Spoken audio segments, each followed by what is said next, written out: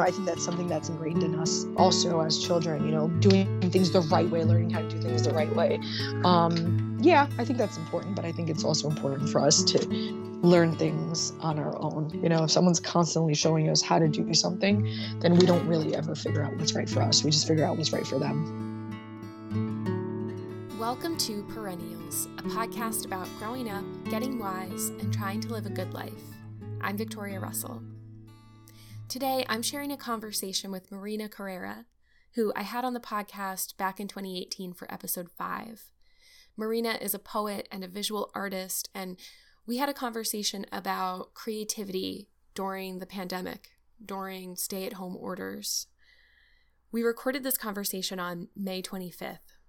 So that day, I woke up in the morning, and the first thing I saw was a video of Amy Cooper, a white woman who called the police on Christian Cooper, a black man and bird watcher who had asked her to leash her dog. And on May 25th, George Floyd, an unarmed black man, was killed by a police officer while several others watched for almost 9 minutes.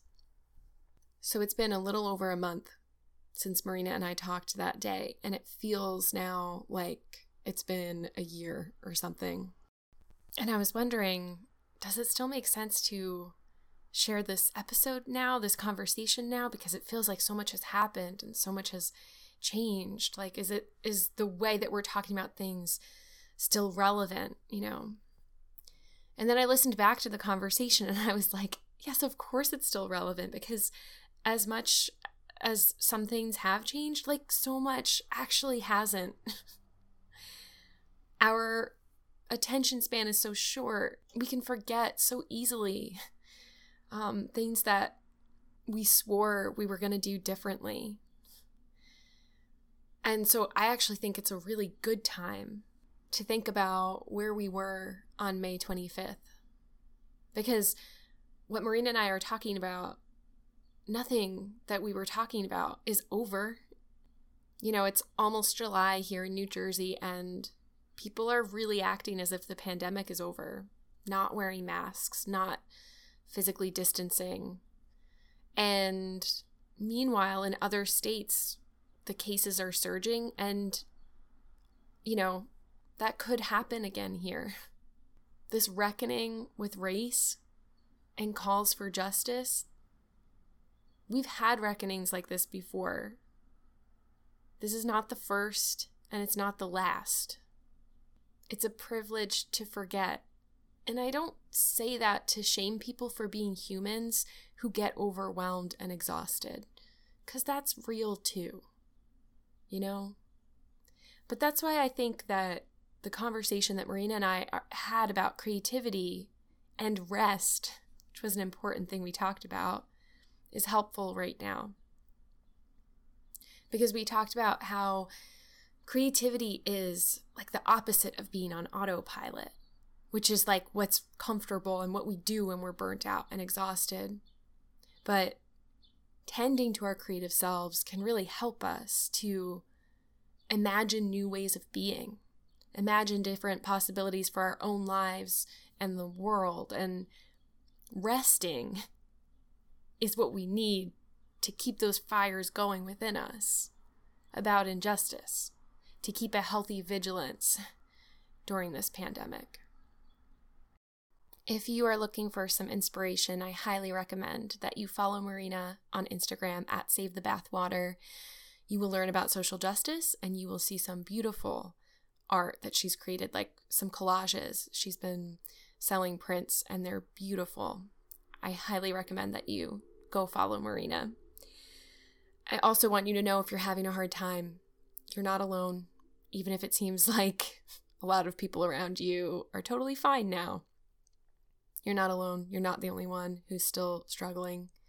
And if you ever want to reach out to me, you can write to me at perennialspodcast@gmail.com or message me on Instagram at perennialspodcast. I genuinely hope you're well, hope you're taking care of yourself, and I'm sending you love.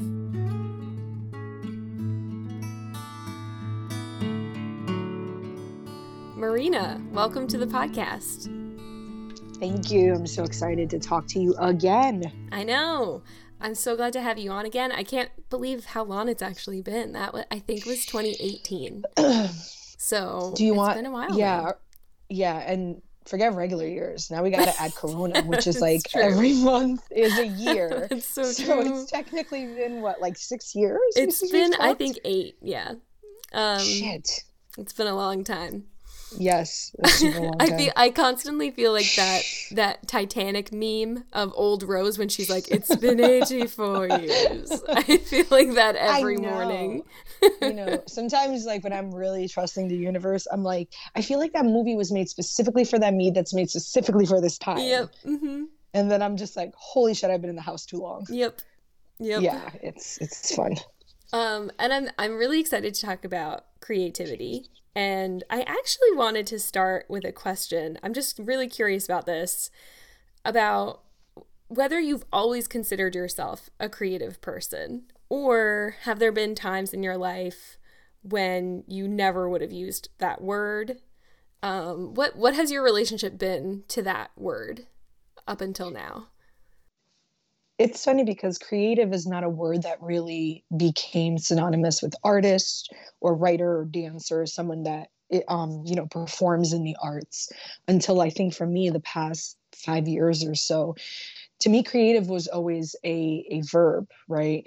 It was always being creative. I would draw as a kid, but I never thought I was any good at it. And I certainly did collages, but again, it was not because art wasn't part of my household and my upbringing. I never thought any of the stuff I produced was real, and poetry even less. I just wanted to be. I thought I was an angsty teen who liked to, write weird, bad love poetry. So no, it's taken me a long time to sort of own being a creative as like the center of my being. But now I own it, and I almost am just like, oh, like I suffer because of this. But that's just being extra melodramatic for quarantine.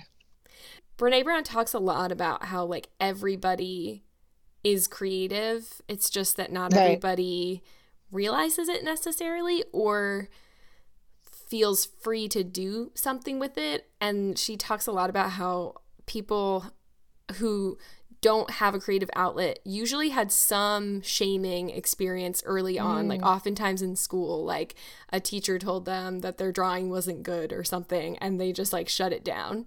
Oh yeah, And absolutely. so it's just like really interesting. And also some people, I think their version of creativity, like I think visual art and poetry, it's really easy to identify as, oh, that's creative. But something that I think is cool about this time right now is that I've been thinking about how creativity is everywhere and just, I mean, this isn't earth-shattering news, like people know this, but you can be creative in so many different ways. It doesn't always Absolutely. look like explicitly, art or visual art or, things like that. Absolutely. I think every Pinterest mom is an artist now, and I say that only half mockingly, to be honest with you, because I think it's wonderful that people are owning their shit, right? That they are owning sort of the things that they're good at. My best friend, she's both my best friends, actually, they're really good at crafts and like putting shit together, like crafty shit. And I'm sorry, I'm going to try not to curse too much. No, it's okay. I'll just mark stuff. it explicit. It's fine. Okay. Oh, yes. I've gone past that, I've gone past Oof. that. Okay, good. I'll just still, try to temper myself. But Okay. both of my best friends they would never consider themselves artists, or even creatives. But I tell them all the time that they're so creative because like they can like make a really cool, candle arrangement or like decorations or invitations. And whereas like they scoff at that and they're like, oh, that's not real creative. That's just me like making, decorations for my kid's birthday. And I'm like, no, but that's still creating. That's still art. So, I do like that people are embracing, and, I hear all the time, oh, I have everyone's a photographer now that they have the new iPhone. And at first I laughed because I was like, yeah, that's true. And then I'm like, well, why can't everybody be a photographer? Like, Yeah. why is that only something some people can own? So I like that. I feel like art feels more accessible. I feel like I'm team, everyone is creative in their own way. Even though, their cup of tea is not my cup of tea, I still respect that. That's their cup of tea.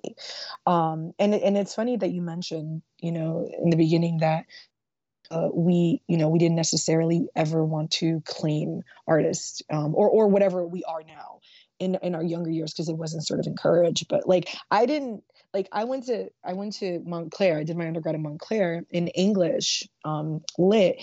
And when I first started out, I had to attach the teacher certification part to it, because my parents were like, what do you do? An English degree? What are you going to do with that?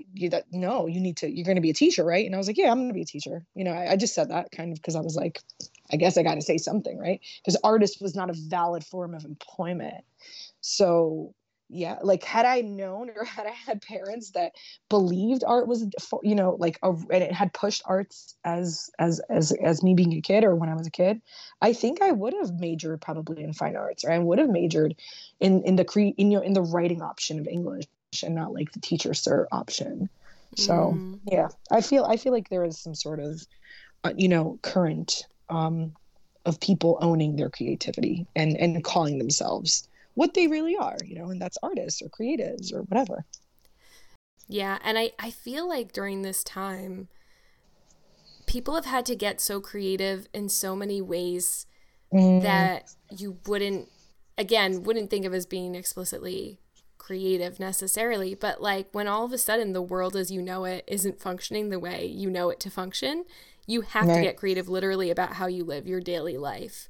Absolutely. I found myself getting so much more creative about cooking and using the ingredients I had in my pantry and figuring out what to do with leftovers, because, I didn't want to go into the grocery store, or they didn't have things that I needed. So it's so interesting how all of a sudden I went from getting takeout so frequently to making every single meal every day and figuring out what to do with the food that I had in the house. And I think that's cool. Yes, I think so too. And I think that's another aspect of creativity that I actually forgot about is the creation that happens in the mundane, in the everyday, right? Which is, what am I having for breakfast, right? Or how do I take this ground, whatever, tempeh or meat or whatever, and this leftover rice, what am I going to do with it? I think that's also a form of creativity, being stuck in this space where you're coffined in it, but you're still finding different ways to do the same things. And I think that's, art tends to do for a lot of people, be therapeutic. I think that's our own way of sort of using, the art of survival for ourselves. Yep. Yeah. So what have you been creating since we've been in this strange upside down world? Right. So fortunately for me, I had signed on to do a 30-30, and then a 15-15. So I wrote a lot of poems, and I actually started working on a third manuscript. I sort of shoved the second one to the side for a little bit. And a lot of it, at first it was poems about sort of the reclamation of sexuality and the reclamation of body ownership, owning your body, having it belong to you after maybe finally reconciling with the trauma. But then, obviously the quarantine poems came. So now I think it's just a lot of work about, reclamation and loss and sort of navigating that in between. Mm-hmm. It's so interesting to be tackling those themes during a time of this strange ongoing loss and fear of loss that's happening, where you're so aware of massive amounts of loss on so many levels, loss of our independence, right? Loss of spaces that were for some of us were the only safe spaces we had, right? Loss of, I think, if obviously loss in the sense of physically losing somebody who's passed away or who's sick or who's not here. I think loss of intimacy as well, because even though you're forced to share space and time, I think it can also create distance with people. Loss of, lots of things. I mean, I heard the the divorce rate is up, right?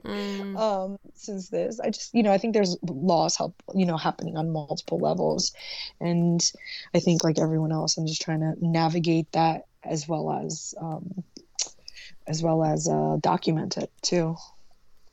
Yeah, I think it's so interesting that you talked about loss of intimacy, because it is so interesting how you can be smushed into a space with people that you're, family or friend, partners, roommates, friends, partners. And you want to be, especially during a time where everything feels extra uncertain and scary, you want to be like soaking that in and appreciating every moment. But the stress is so high that it can be really hard to be your best, or even it's hard to be with people the way that you want to be, or at least for me, sometimes it's been hard for me to be with people the way that I want to be. Absolutely. I found more, I think, ability to like, what's that word? Not be intimate, but to be comfortable and to be calm is to share virtual space, if that makes any sense, right? As much as I hate Zoom meetings, and I do hate the work ones, I do love the Zoom meetings I have with like my writers group and, even with friends. Because I think, whether it's with family members or partners or roommates, I think if you're seeing your face 24/7 and you're bumping into each other and you're doing the same things and you're sharing the same meals, you forget that time you're spending is not quality time. That time you're just existing together. And, then we start taking things for granted and, kind of forgetting, to like in any other, case where there's not a pandemic going on, really make sure that the time we're giving to someone or the attention we're giving to someone is our fullest and not just being there physically. Yeah, and being able to check in with the creative side of yourself really intentionally, being able to carve out space and time for that is being able to carve out space and time for being in solitude with yourself in a really nourishing way, so that you can use some energy that you have, you can create something that's really satisfying or beautiful to you, or just helps you express something in a way that then you can go back to the people that you're living with and probably be a more patient person, a nicer person, because you've taken some time to like get in touch with yourself and let some stuff out and not let it out on them. Yeah, just to echo that, I think it's, how are you using that time together? What kind of time are you spending? What are you doing, when you have that allotted time? And what are you doing when you don't, when it's the times that you normally would be doing something together, right? It's just it's very complicated and confusing. And I think people are trying to do their best at it, right? But again, I think, what is it, day 90? I don't even know. Ironically, I got sick right like 2 weeks before the actual like shutdown. I got sick with like a fever and a cough. Oh, that's terrifying. But I don't think I had it because no one around me caught what I had. And I think someone probably would have, but I quarantined myself just in case. So I've been quarantined for like 2 extra weeks. No. I didn't go to work. I was just home. I didn't go to the store. I didn't go to visit my, my parents or anyone that I was supposed to go visit in that time. So anyway, it's been like whatever the number of days is, plus then like 14 more days because I was sick. not to be like a topper, but no, yeah, you win. Well, I'm sorry, and I'm you're feeling better, right? Yeah. Good. Yeah. Okay. That's wonderful. I mean, we were talking a lot about creating and creating, but there's also, I think, a lot of cases have been made for the anti-creation of this period, right? and I think it comes from a lot of, mental health workers, psychiatrists, therapists, is you don't have to use this time to do anything but take care of yourself, but survive, but exist. So I sort of like, I seesaw back and forth, there's moments like literally I'm talking to you right now and I'm working on, a new visual piece. But, and as I'm talking to you, I'm kind of just like, well, it's okay for me to just sit also and talk. Like, I don't have to, sit here and do this thing because I want to, be able to finish, this thing that's in my head. But I think we need to honor, as much as we need to celebrate those who are able to create in these times, we also need to honor those that are not, those that are really, really sick, not just from COVID, but from being alone or from being in situations, like I said before, where they're not safe, survivors of domestic violence. I think there's something to also be said for just allowing yourself to be in this pandemic right now. And I don't know, I'm sort of scared that with the reopening of places and, people sort of thinking that because it's sunny outside, Corona's over. I'm scared that the people that are one, know better, and two, are not ready to sort of participate in a normal again, are going to be shamed for it. Oh yeah, no, I think all of that resonates with me. I mean, I've noticed that there are times when I feel so much frenetic energy in me, and like so much like I'll feel this anxiety, and I'll have a moment, say on like a Saturday, when I'm like, okay, should I do a bunch of laundry, or should I record a podcast episode, or should I exercise, or should I call my grandma? Like, and grandma to the point you where always call grandma, Victoria. I know. To the point where I'm torn in so many directions about what I should be doing with like the free afternoon I have. And like what order should I do it in or whatever. It's crazy that sometimes I'll be like, maybe I just need to stop for a second and literally do nothing. Yes. And literally do nothing. Just sit on your couch, sort of like fall into it a little bit, and like just spend too much time looking for something to watch on Netflix and then go back and rewatch a season of whatever it is that you've been obsessed with for the past 10 years, right? Which is probably Grey's Anatomy. I don't know if you're a Grey's person. I never watched Grey's, but I did start watching Schitt's Creek since this all started. Oh, so. Yes. I've watched a couple of episodes. Cindy watched it. She's a big fan. And the episodes I've caught, I realize that I'm sort of like Moira, sort of like the person I want to be when I grow up. But really it's with her son's fashion sense, I think. Mm-hmm. He's great. He is. Wonder what he's doing in quarantine. Oh my gosh. Well, it's kind of funny because they're not quarantined, but they're in that little motel and they're all like shoved in there together, and they can't really go anywhere outside the town, and they're not quarantined, but you kind of, they're pretty stuck, and they're like, no, really, they are. They're forced to share a lot of time together, so in a small space. So like, I do feel a kinship.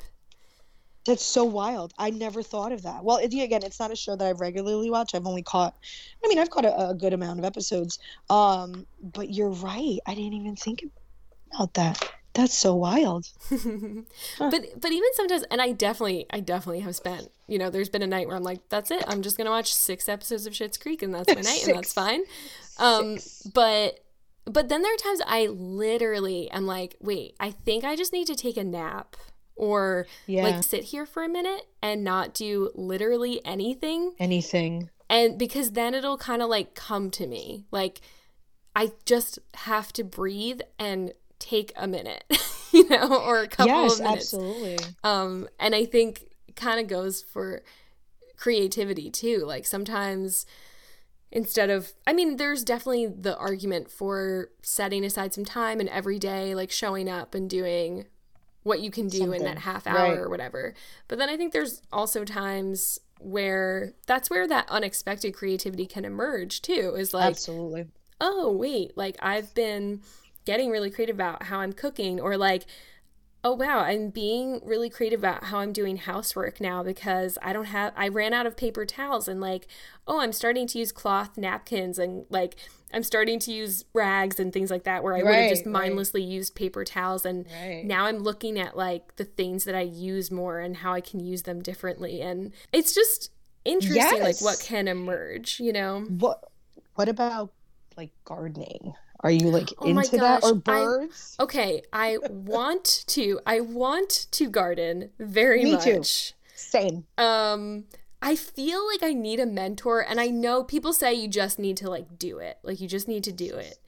No, you don't. You need a mentor. But I feel like I need a mentor. What about you? Well, I certainly need a mentor because I realize that I have not reached the human experience patience level where I can dig deep enough and then follow instructions and not just toss a mound of seeds in a hole and cover it up like a dog. So that's, if you were wondering what my strategy is, that's it.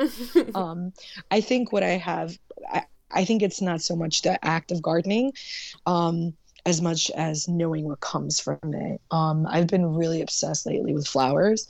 And I've started becoming obsessed ever since my mom is obviously, I think all moms are good at gardening. I don't know. I think it's like what eventually like happens. So I'm waiting for it to click in me.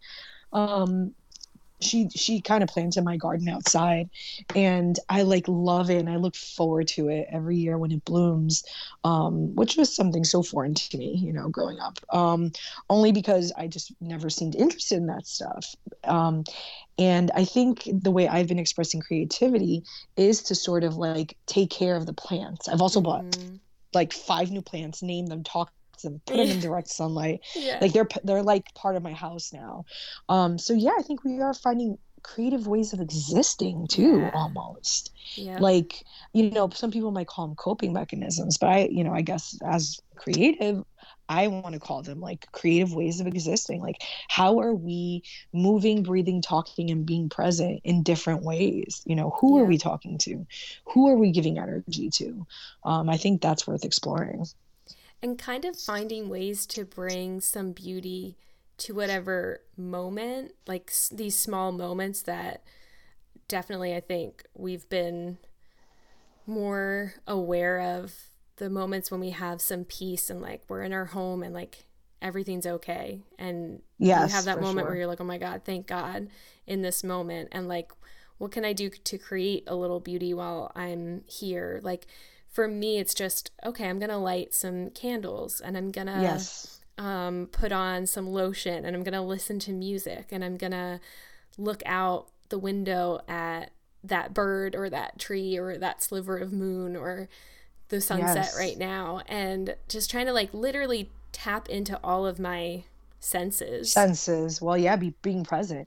And it's funny because today I tried to do a meditation that a friend of mine recommended, and I'm just so freaking bad at meditation. Like, I think everyone is. I think literally everyone is. No, because I was watching all these like meditation Lindas, you know, on Zoom, killing the game, and I'm just like scratching my head, and like I'm like checking work email. That's when I turned off the camera, and I'm like, cool, I'm not built for this.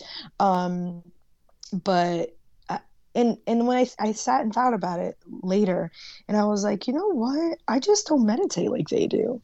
Like, my meditation is like reading. My meditation is writing. My meditation is sitting in my room and you know, doing art stuff. You know, my meditation is just standing outside and closing my eyes for 30 seconds while I walk my dog. Like, I just realized I meditate all fucking day. And I don't even realize it. You know, so to sit and force my body to stay still when really that's not what it's, I guess, wanting to do. You know, I don't know. But again, that's another creative way of existing, is how exploring the ways in which, you know, like we use our bodies, or we try to control our bodies, and instead of like, how are we letting our bodies sort of move us through this? I'm so glad you brought that up too, because something that I've been thinking about a lot is how we do try to force ourselves into these very particular certain molds of what it means to like take care of yourself. Like, what does self-care look like? It looks like meditation, yoga, journaling, and, you know, walking outside. Expensive candles. Yeah. And it's like some people are I think pretty quick to be like, no, that's not for me. I'm kind of the type that will really try to fit myself into molds for a long time before I'll accept of course. That maybe it's not right for me. But I've really been just sitting with like, there is no like right or wrong way to take care of yourself and to or to be mindful or to get present or to get into like a flow. There really is there's no perfect way to eat. There's no perfect way to exercise or move your body. Like none of it. Like no matter what people tell you, there just isn't. And no, there isn't. It's so like, or to be creative. There is no like one way or right way to like be a writer or to be a painter or to just to be a creative person. And I think like when you're really just with yourself all day, every day.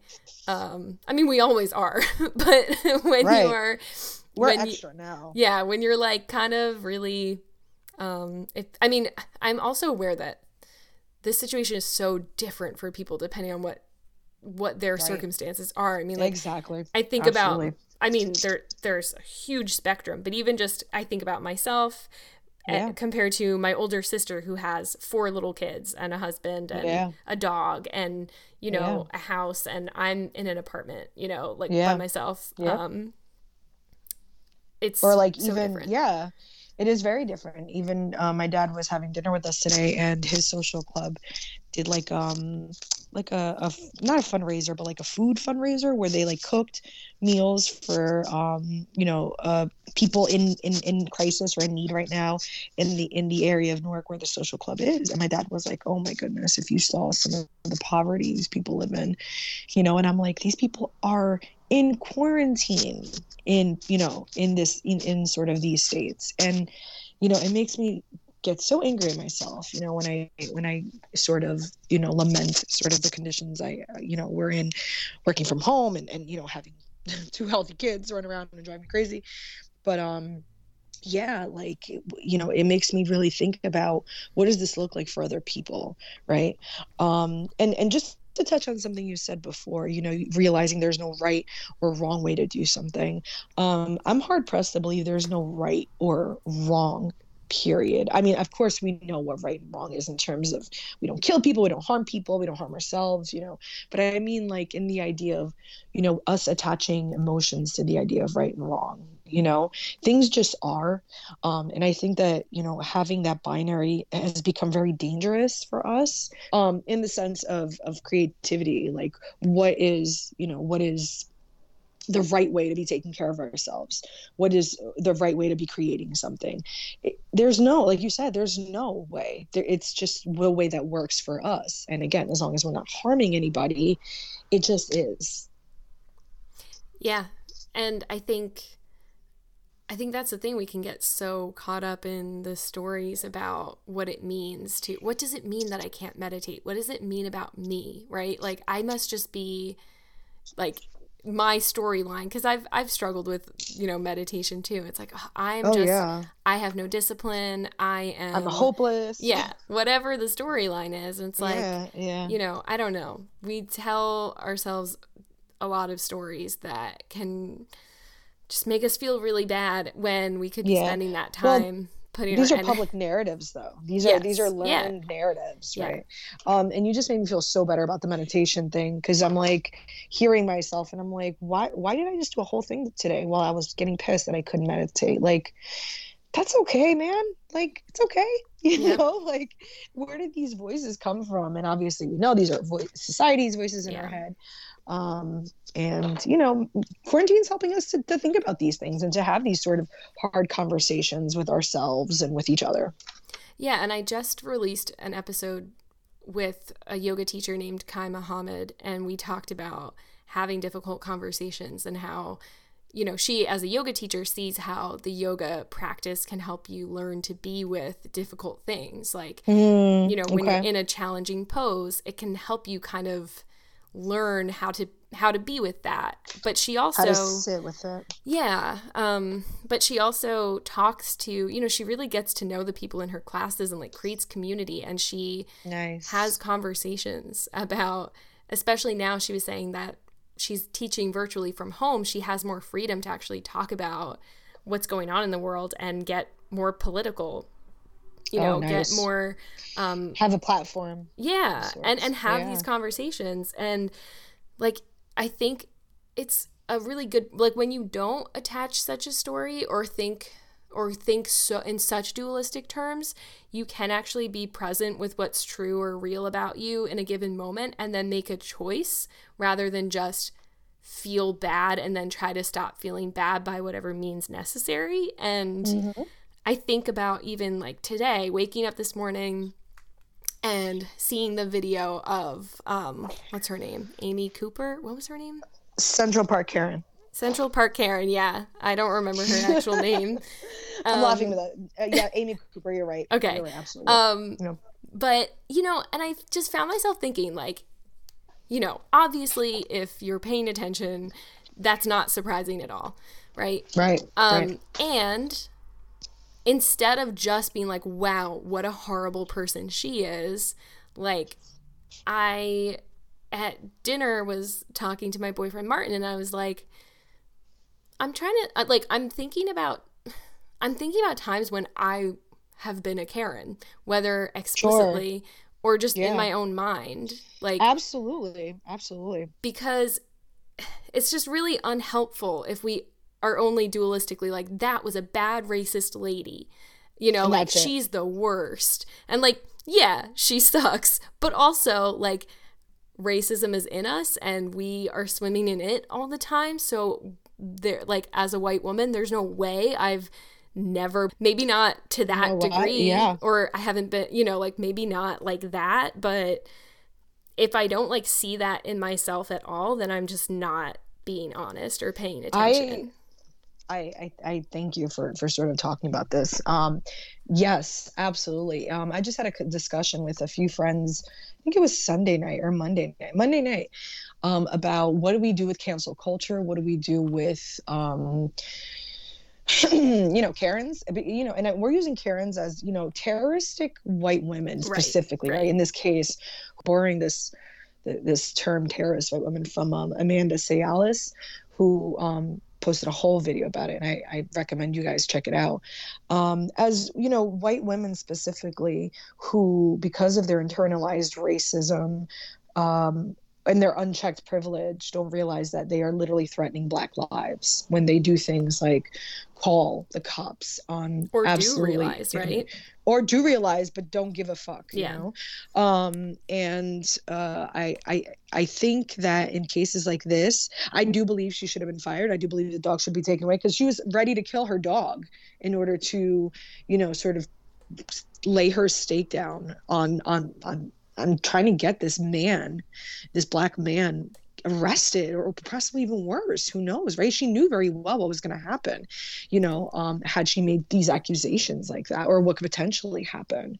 But I think it's important that, and I think that's one of the things that quarantine has brought us, is time to sit with these videos that really are reflections of ourselves and help us to check our own shit, right? How are we Karens, right? What kind of Karenistic, this is going to sound funny, but what kind of Karen-like things are we doing? You know, in what ways are we Karening that we can change, right? Yep. And really call to task, you know, white men and you know, sort of people from all over, and just say, you know, how do we dismantle this system? How do we acknowledge the ways that we are like Amy Cooper and ways that we are not? And how do we, you know, what can we do in our daily lives to be part of a reform system, right? To bring about justice and not just be the silent, you know, the silent allies. Like, silent allyship is bullshit. And I think we all need to do better. And, you know, there are so many Amy Coopers, you know, around us. And like you said, what, you know, I'm sure on some level I've been, maybe not like that, I mean, I know I certainly haven't. And I don't believe you have either. But, of course we even have internalized misogyny, Right. like how many times do I think of things that, if my daughters the other day were rolling their shirts up and like walking around like with the tank top almost or a cut off.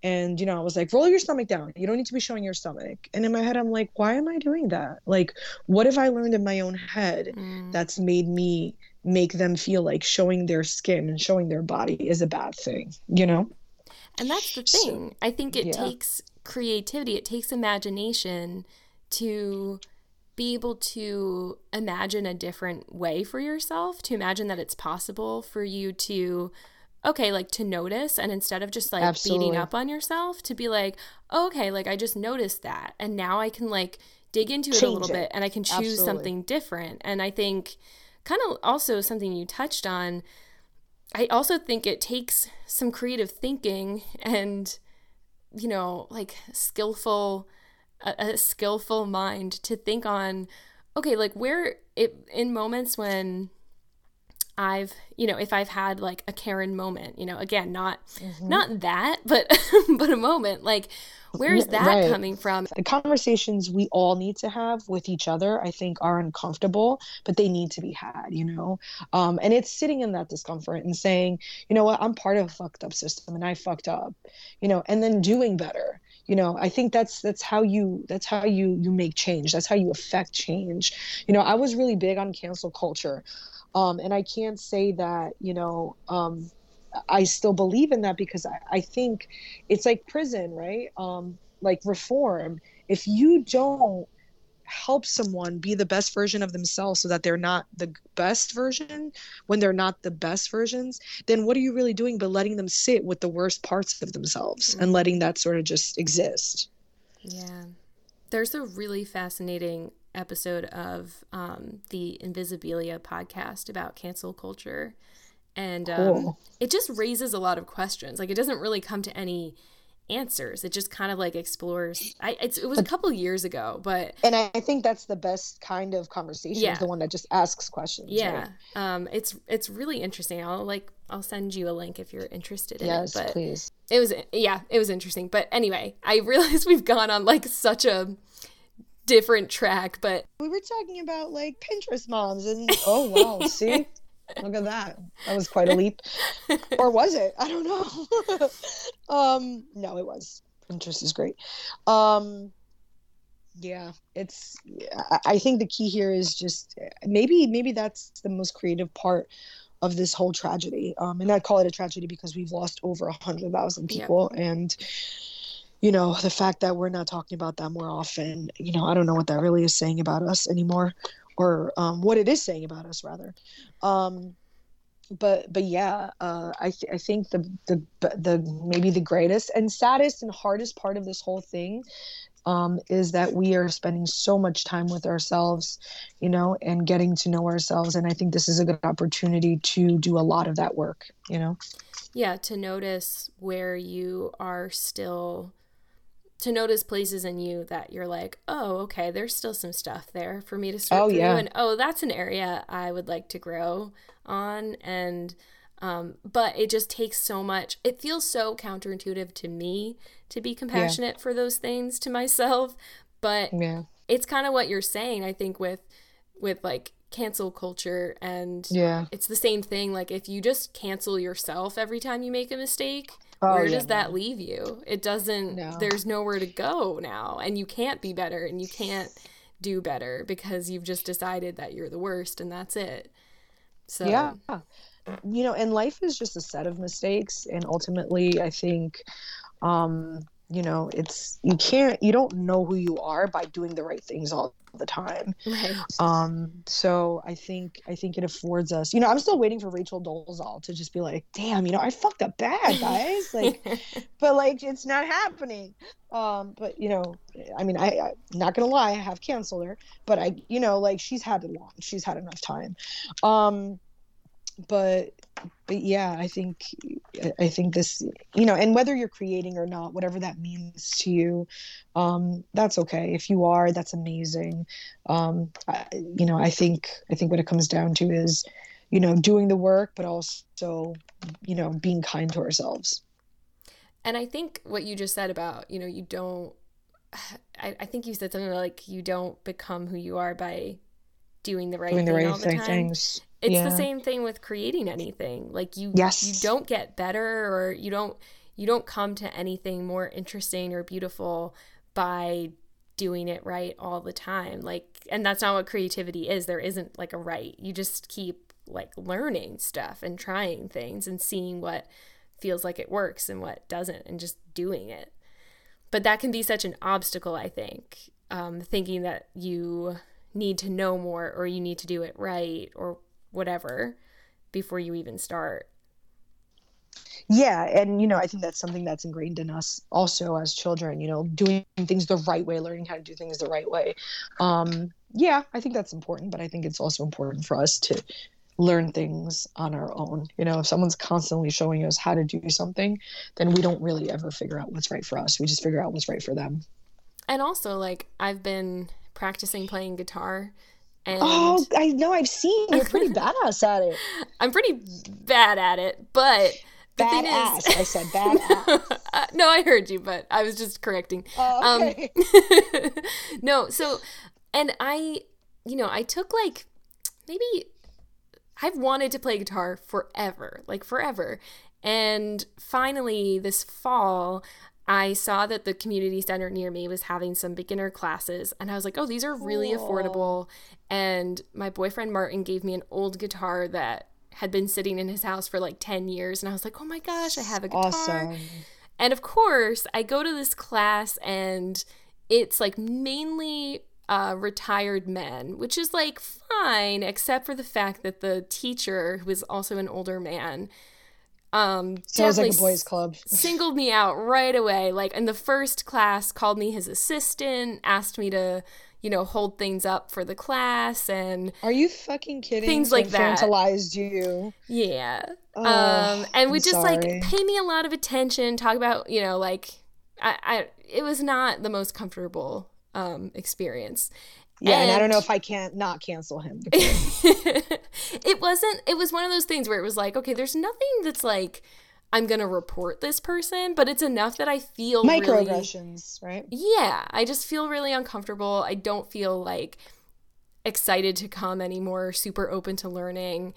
And he also pointed out, which is fair, this is just true. He was like, well, your guitar is like really not staying in tune. And if you keep practicing with that one, you're going to like, it's going to mess up your ear. You should really get a new guitar. And, and that's when he offered to come guitar shopping with me, or to take me guitar shopping, which I declined. But anyway, so for a while, I just kind of like put it down and was like, I don't know, like, I'm not good at this. This guitar isn't good enough. Like, the lessons are over, and I need to do it right. Like, I need to, like, I don't know. Like, I can't just, like, start learning chords to, like, play some songs. Like, I really need to, like, start from the basics and, like, learn it all right, And then, like, the quarantine thing started, and I was like, I literally just have this guitar sitting here, and I could leave it in the corner and never touch it, or I could just, like, learn how to play on this, like, slightly out of tune kind of, like, I could just strum some songs and like make myself happy and just get to know the guitar a little bit better than I did before.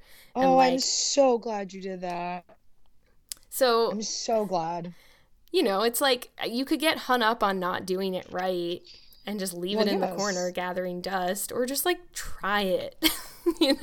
Absolutely. I think a lot of that discomfort though, and that sort of insecurity also came from having a male chauvinist as a teacher.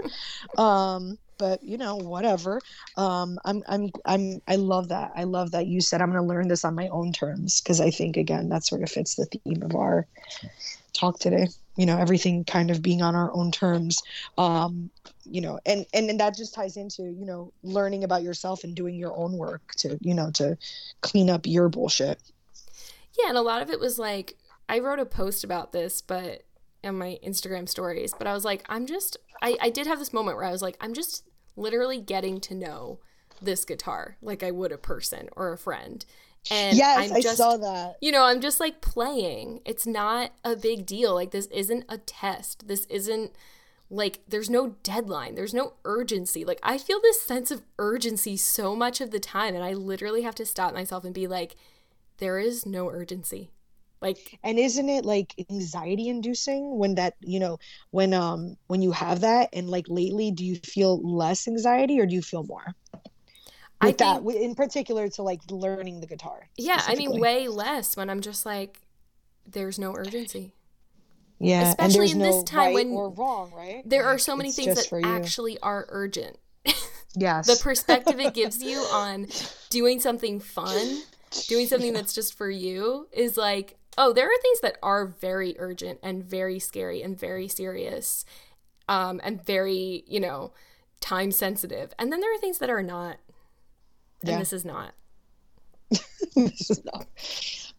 But it's still a beautiful thing, and I'm glad you're doing it. And I have faith that you can teach yourself. Thank you. And I'll probably I think it's good to support a local artist who teaches, and to learn from. And I'll probably do that for at some sure point too. But why not just let myself get to know it and get excited and have fun? And I can always do more down the line to, And you'll be all the better for it. Yeah.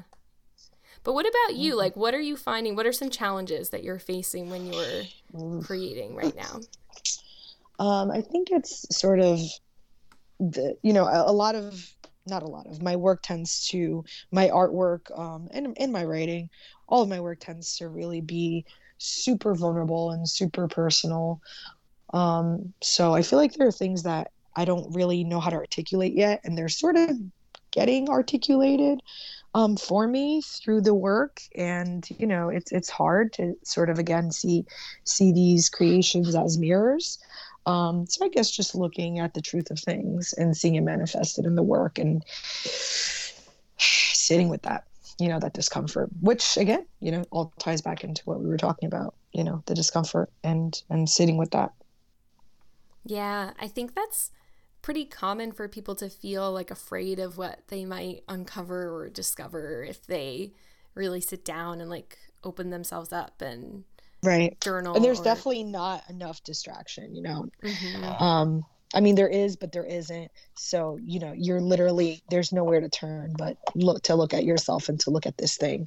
So it's sort of a forced embrace of the chaos, I think. Yeah. And I mean, there are always still ways to numb out or, distract yourself. I think in the situation that we're in, it does force you to deal with a lot of things because you literally have to. And for some people, their coping mechanisms have been taken away. But it is interesting for those who their coping mechanism is to stay home and maybe numb out with substances of some kind, or I mean, this is just such a hard time. Yes, absolutely. Because especially if that person's living on their own and there's no one to pull them out, there's nothing breaking that up. I mean, yeah, it can still be really hard. It can be. That's why I think we need to lead with compassion in everything we do. Yeah. I'm so glad we got to talk today. I know, me too. Thank you. I feel I'm sorry. I know maybe this is not appropriate for the podcast, but I feel like this was sort of a therapy session. I should be asking you what's my copay right now? No, it's so funny. Someone said that not the last interview I did, but the one before that, and I was like, I kind of just want every episode to be a therapy session. Yeah, and you know what? That shouldn't even be a diss because I love my therapist. Shout out to Maria.